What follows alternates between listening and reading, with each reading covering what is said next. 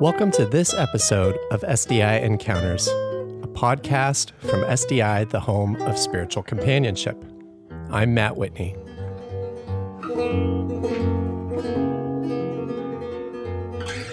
This week, I and Pastor Dave Brown explore poetry as spiritual companionship. Dave shares a bit about how he began using poetry through his services as a pastor, to the ways he incorporates poems as one of the Pacific Northwest Interfaith Amigos, and through his Blues Vespers concerts, where he intersperses poetry readings with performances by musicians. In this conversation, the poem serves as a kind of sacred text through which our companionship finds common ground and shared presence. Pastor Dave, thank you for coming onto this podcast with me today. You have been a good friend to me over the past year and a half or so, and one of the things that brings us together in companionship is poetry. And poetry plays a really big part in your life. Would you be willing to reflect a little bit on how you connect to poetry? How does poetry play such a big role in your life, and what are the ways in which it plays a role?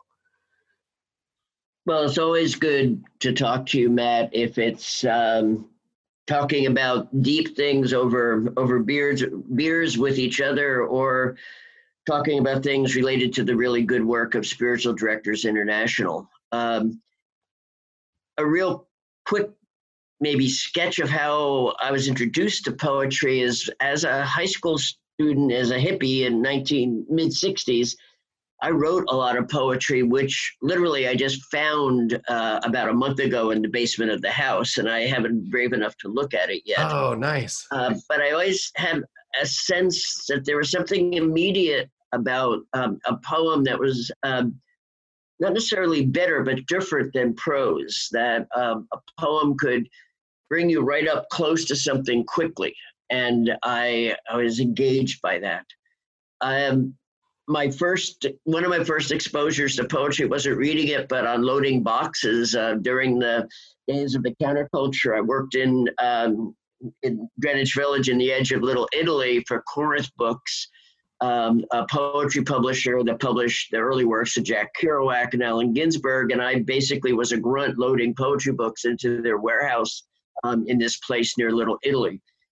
If you fast forward, it was at Whitworth University. There was a college then where you also went to school, where I really fell in love with poetry. Both T.S. Eliot and William Carlos Williams, who really impacted me alongside the beat poet Gary Snyder. And I was drawn to William Carlos Williams because of his saying that there's no thing but itself.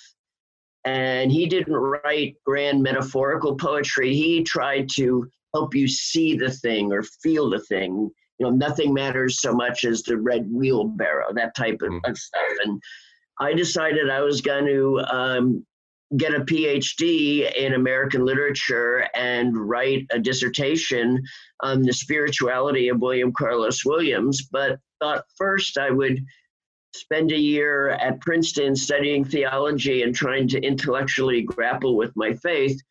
One thing led to another. I never went to the PhD program, and I ended up being a pastor in the Presbyterian Church who uses a lot of poetry.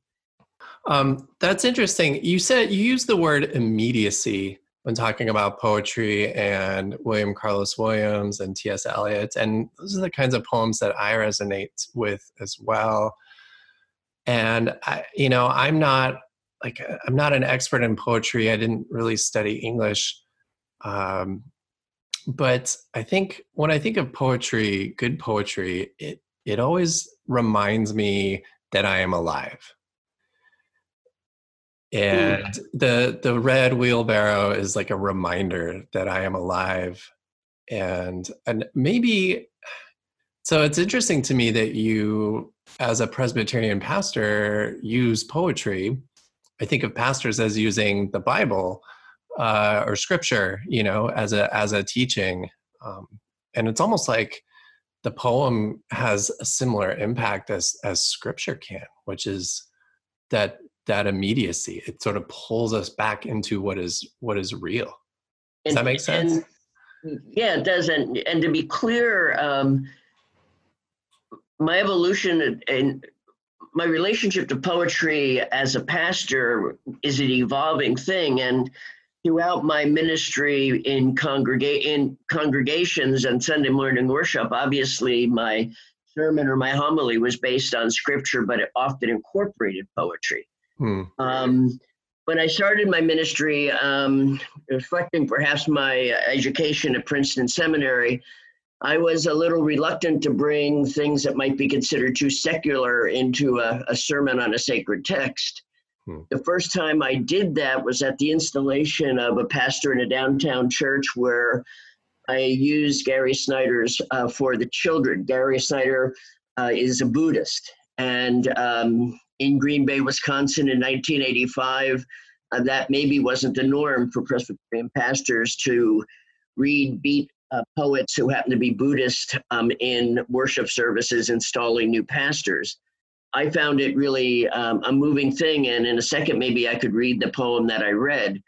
I took that with me and started to incorporate poetry more and more in my ministry in Federal Way, and then it really came together when I created Blues Vespers, which is a blues concert with a brief message and some poems. Vespers has been going for 21 years. It's stopped now a little while because of the pandemic. It's won numerous awards and is actually well known around the world, which is shocking to me. I was in a London blues bar and the musician said, "Oh, the Blues Vespers guy from Tacoma's here." Nice. That left me back on my heels. So Yeah. Vespers, which currently, when we resume at the Interfaith Community Sanctuary, where the message is provided by the Pacific Northwest Interfaith Amigos, Rabbi Ted Falcon, Imam Jamal Rahman, and myself, and at the University of Puget Sound Kilworth Chapel, where Dave Wright and I, Dave's the campus minister, do the message. Basically, it's a poem. It's a straight up blues concert by some of the best talent in the country. A brief reflection on a theme, either by myself or by the Northwest Interfaith Amigos, and then the rest of it is a concert. This has exposed tons of people, lots and lots of people to poetry, and it's changed, Matt, I think, the paradigm about what a Christian spiritual leader could be. Rather than preaching some kind of narrow-minded message during the time for the talk, I'd invite them to lay back into a poem. And a couple hundred people in the room started to see at least my ministry and maybe Christian ministry in a slightly different light because of that message in that context. And why did you feel the need to make that shift?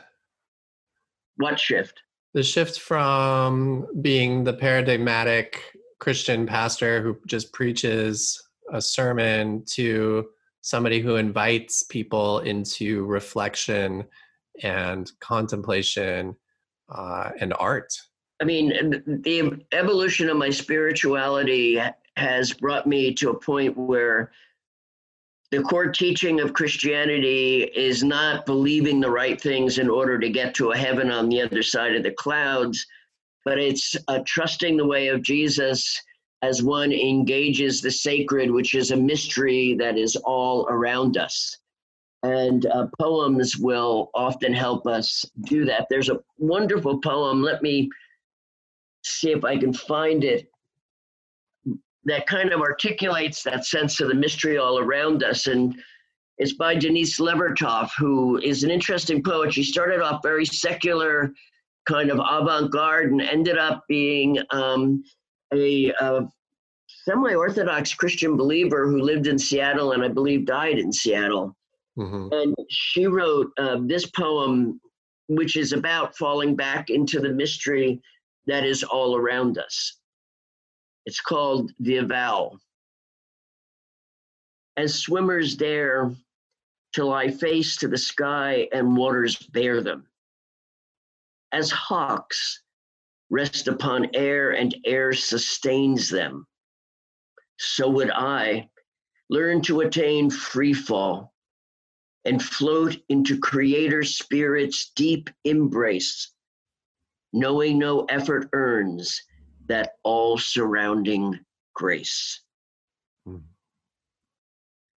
She invites us not to believe the right things, but to trust that all-encompassing embrace, what Christians will call grace. Yeah.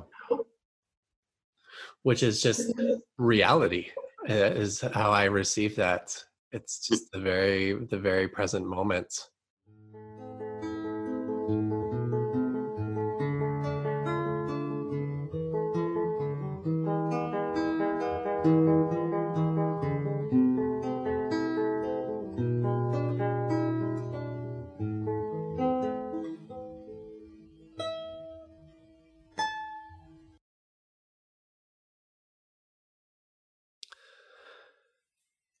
Pastor Dave Brown retired from Emmanuel Presbyterian Church, a growing progressive community where he had served since 2005, in 2018. He is the innovator of award-winning Blues Vespers, a blues concert with poetry and reflection. While at Emmanuel, he led 4 spiritual pilgrimages to the island of Iona, Scotland, as well as organizing 4 Habitat for Humanity builds in Guatemala. A graduate of Princeton Theological Seminary, Pastor Dave has served congregations in Green Bay, Wisconsin, and Federal Way, Washington.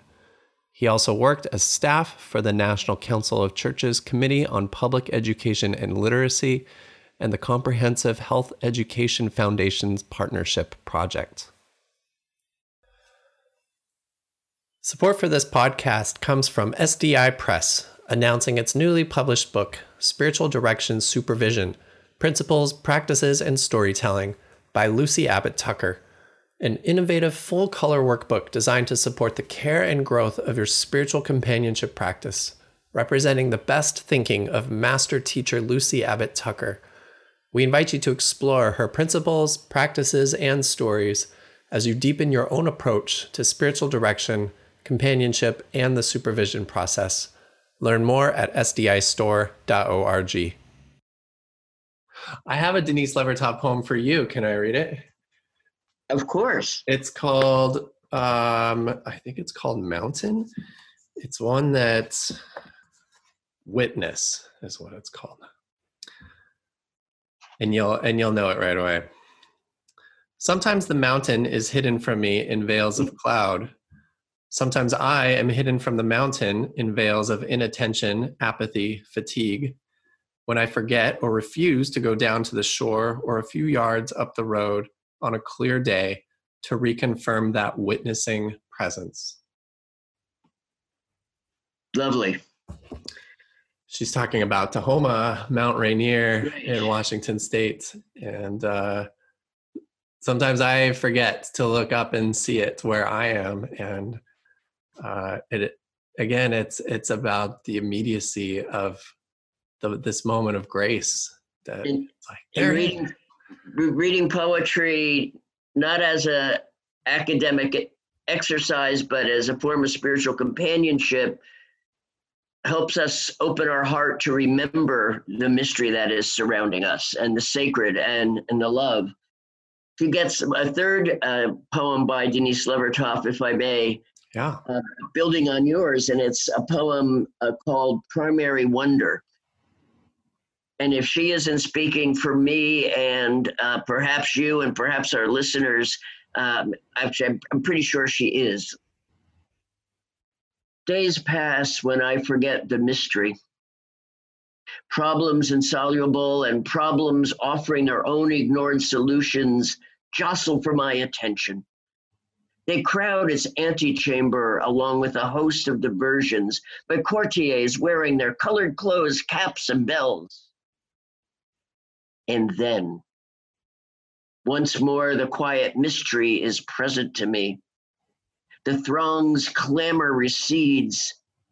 The mystery that there is anything at all, let alone cosmos, joy, memory, everything rather than void. And that, O Lord, Creator, hallowed one, you still hour by hour sustain it.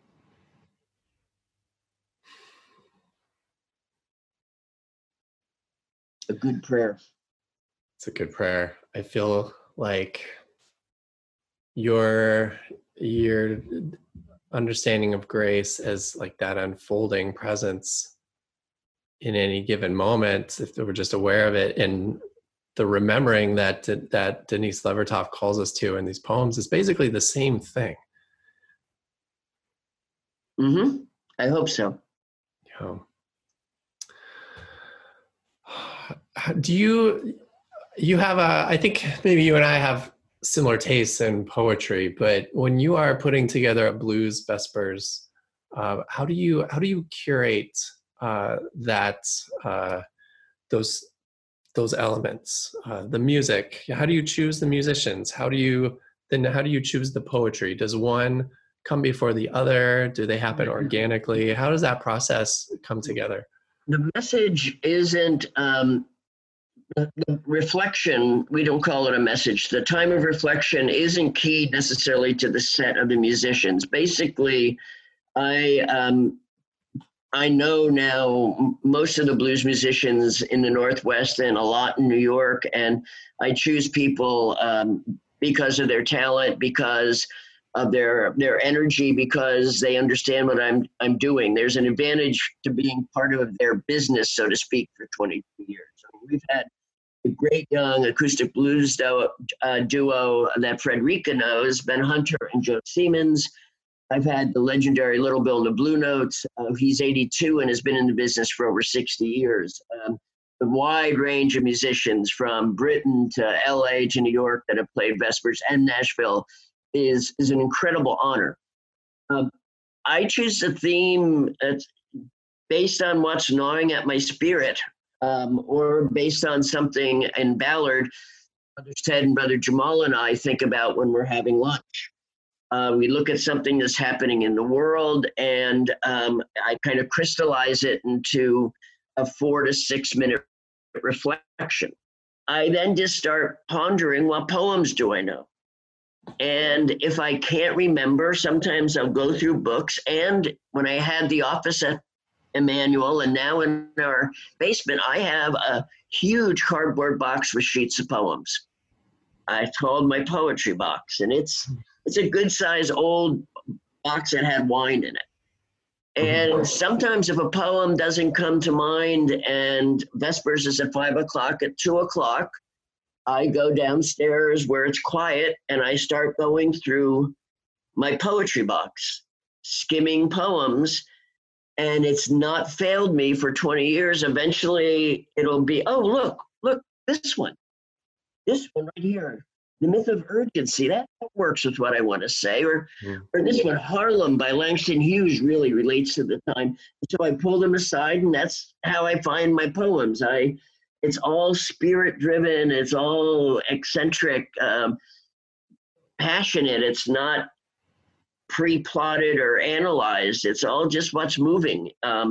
And as of now, that hasn't failed me in doing 22 years of Vespers. So that's that story. Mm-hmm.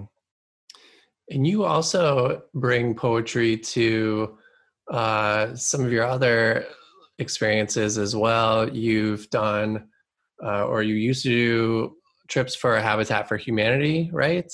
And I know that you've led trips to Iona, and you incorporate poetry into those experiences as well. Right, and we've done 4 Habitat builds, and part of what I give those that are going on the build the night we leave is a selection of poems with no direction except that they might like these poems to be a part of their spiritual guide as they're doing the build-in. 3 times in Guatemala and 1 time in Colombia. And then in Iona trips past, and I'll be doing group pilgrimages again.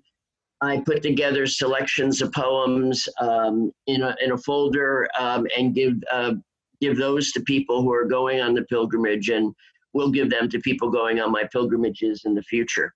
Mm-hmm. Mm-hmm. So I have a sense of what compels you to incorporate poetry into blues vespers or as a into a liturgy and into service. How do you understand the role of poetry, say, in a spiritual companionship relationship?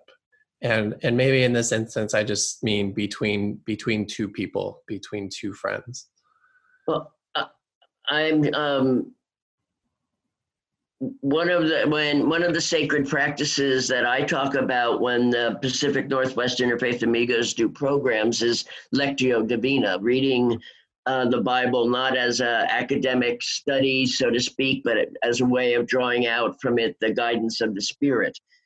And I've applied that in my life and in my teaching to an approach to poetry, and also, Matt, in a way, to an approach if one is going, into the great art museums of the world and looking at 10,000 different paintings. And I've used that approach to help center me and focus to draw meaning out of one or two of those paintings. Yeah. So it's a three-step process. And it's like, if a poem seems to be of interest to you, I suggest you find a quiet place. If you want, read it out loud, and you read it once and you sit back and meditate for a minute or two on what's the overall sense of this poem. What is it about? Then you read it a second time and you meditate on the question, what in particular stands out to me in this poem? What word in Gary Snyder's poem, for the children, is it that it's about children, or is it about the mountains in the future? What phrase or what thing in the poem sticks in my craw? And meditate on that. And then the third time you read it, I invite people to ask the question of themselves, either what is this poem asking me to do, or how is it calling me forth? Can you recall a time where a poem compelled you into an action? Lots of times. One that I visit, that could I read a couple? Yes, please. One that I visit a lot when I'm sensing what's happening all around me and feel like, gosh, we have to do something. Actually, Matt, we have to do a million different things, and it's all so urgent. And then I came across Mark Nepo's poem, The Myth of Urgency, and that takes me off the ledge and helps me to breathe deep and to say, I can't do it all, I can only do what I can do. And the poem goes like this, The Myth of Urgency. Everyone wants you to quietly be Atlas, to shoulder it all. Even the voice in your head insists you are behind. But I've seen the light in you, the one the gods finger while we sleep. I've seen the blossom open in your heart, no matter what remains to be done. There are never enough hours to satisfy the minion of wants. So close your eyes and lean into the oneness that asks nothing of you. When the calls stack, answer to no one, though you receive them all. Just open your beautiful hands, born with nothing in them. You have never been more complete than in this incomplete moment.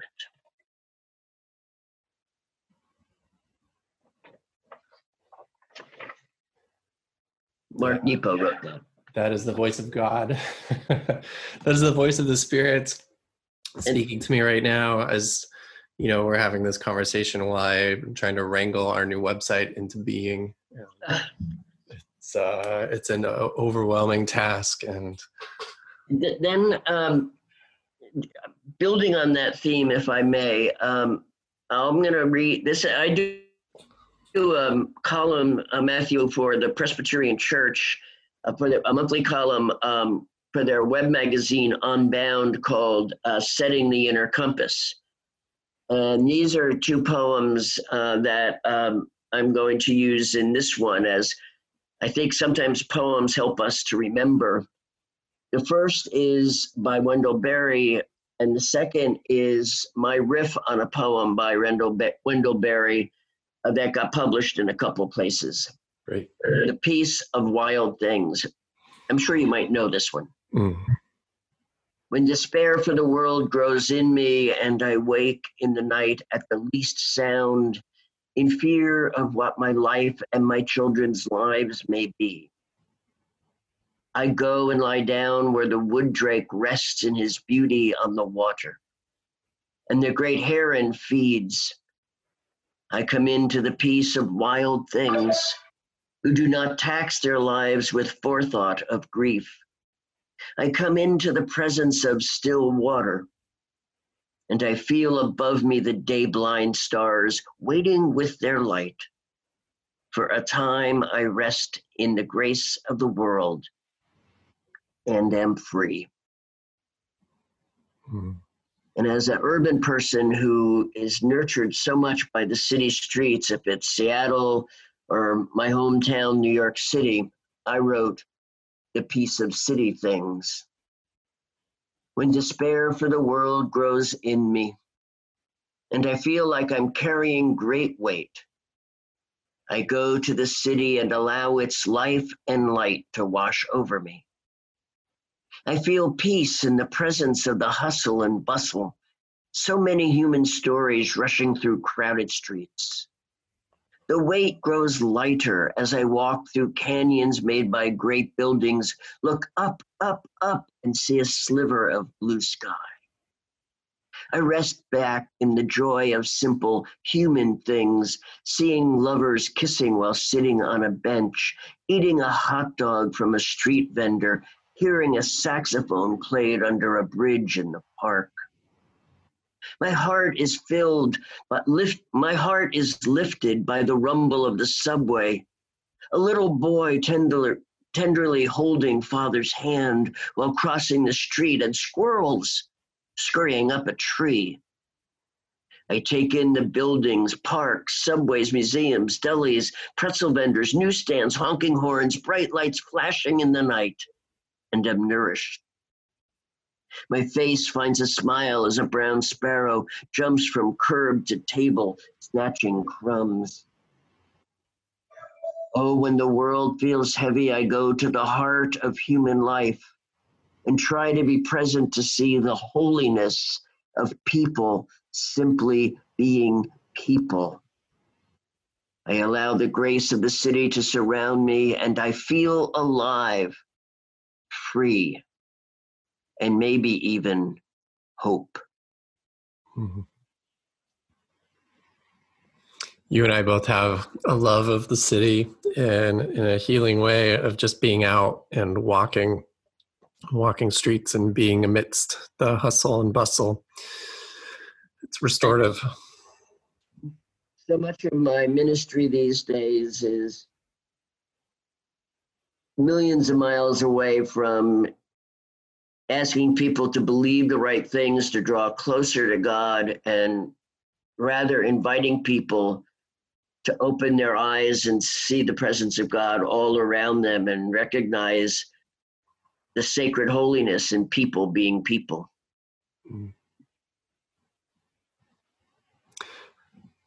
Yeah, that's so beautiful and so true.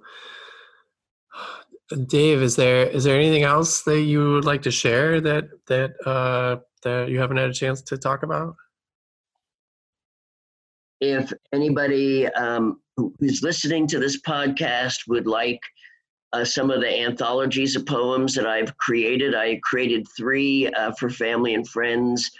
They're not for sale. I'm not doing it for gain, but I would be glad if they wanted to send you a email to put one of them in the mail to introduce them to some of my favorite poems. Yeah. Any other way,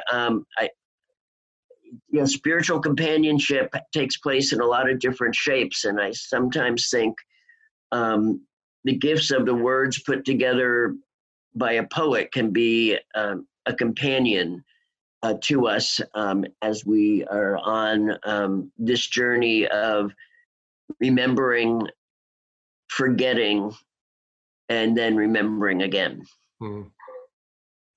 Yeah, thank you for that invitation. Let's do one more. You share a poem with me, and I will share a poem with you, and let's do that. Let's do that together. Is that all right? That is more than all right. Do you want me to go first? Yeah, you go first. I'm going through my box of poems. Nice. I can picture it. The wine box, cardboard box. Okay, so my closing two poems, Matthew, I think speak in particular to this time in our history, what's happening right now on the streets of Seattle and the streets across America. So I'm going to read first a poem by Langston Hughes, and it needs no commentary or no introduction. And then I'm going to read a poem by the Arab American poet Naomi Shihab Nye. And the poem by Langston Hughes is called Harlem. What happens to a dream deferred? Does it dry up like a raisin in the sun, or fester like a sore and then run? Does it stink like rotten meat, or crust and sugar over like a syrupy sweet? Maybe it just sags like a heavy load, or does it explode? A poem for June 2020. I've read this at numerous Vespers. Shoulders by Naomi Shihab Nye. A man crosses the street in rain, stepping gently, looking 2 times north and south because his son is asleep on his shoulder. No car must splash him, no car drive too near to his shadow. This man carries the world's most sensitive cargo, but he's not marked. Nowhere does his jacket say fragile, handle with care. His ear fills up with breathing. He hears the hum of a boy's dream deep inside of him. We're not going to be able to live in this world if we're not willing to do what he's doing with one another. Shoulders, Naomi Shihab Nye.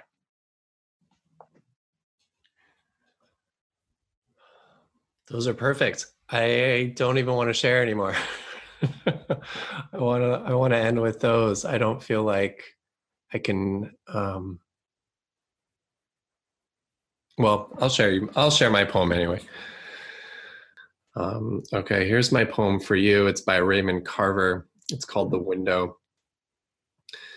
A storm blew in last night and knocked out the electricity. When I looked through the window, the trees were translucent, bent and covered with rime. A vast calm lay over the countryside. I knew better. But at that moment, I felt I'd never in my life made any false promises, nor committed so much as one indecent act. My thoughts were virtuous. Later on that morning, of course, electricity was restored. The sun moved from behind the clouds, melting the hoarfrost, and things stood as they had before. Beautiful. Thank you for that, Matthew. Yeah, you're welcome. Well, thank you, Dave, for serenading us with poetry and letting us marinate in it a little bit today, and understanding it as a sacred word that invites us into contemplation and sacred space between companions. I appreciate that, and I appreciate you. Thank you. Take care. Blessings.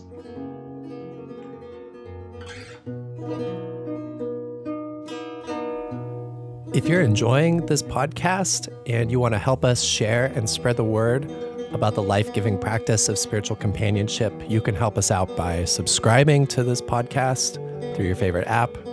You could give us a like or even write us a review. This is Matt Whitney with SDI, the home of spiritual companionship. Thank you for listening to this episode of SDI Encounters. If you liked this show and would like us to continue making them, please do subscribe now while it's fresh on your mind. Also, we would love to hear from you, so please feel free to send in your comments and suggestions to the email address podcast@sdiworld.org. To learn more about spiritual companionship and the ways that you can plug into our community, visit us on our website, sdicompanions.org.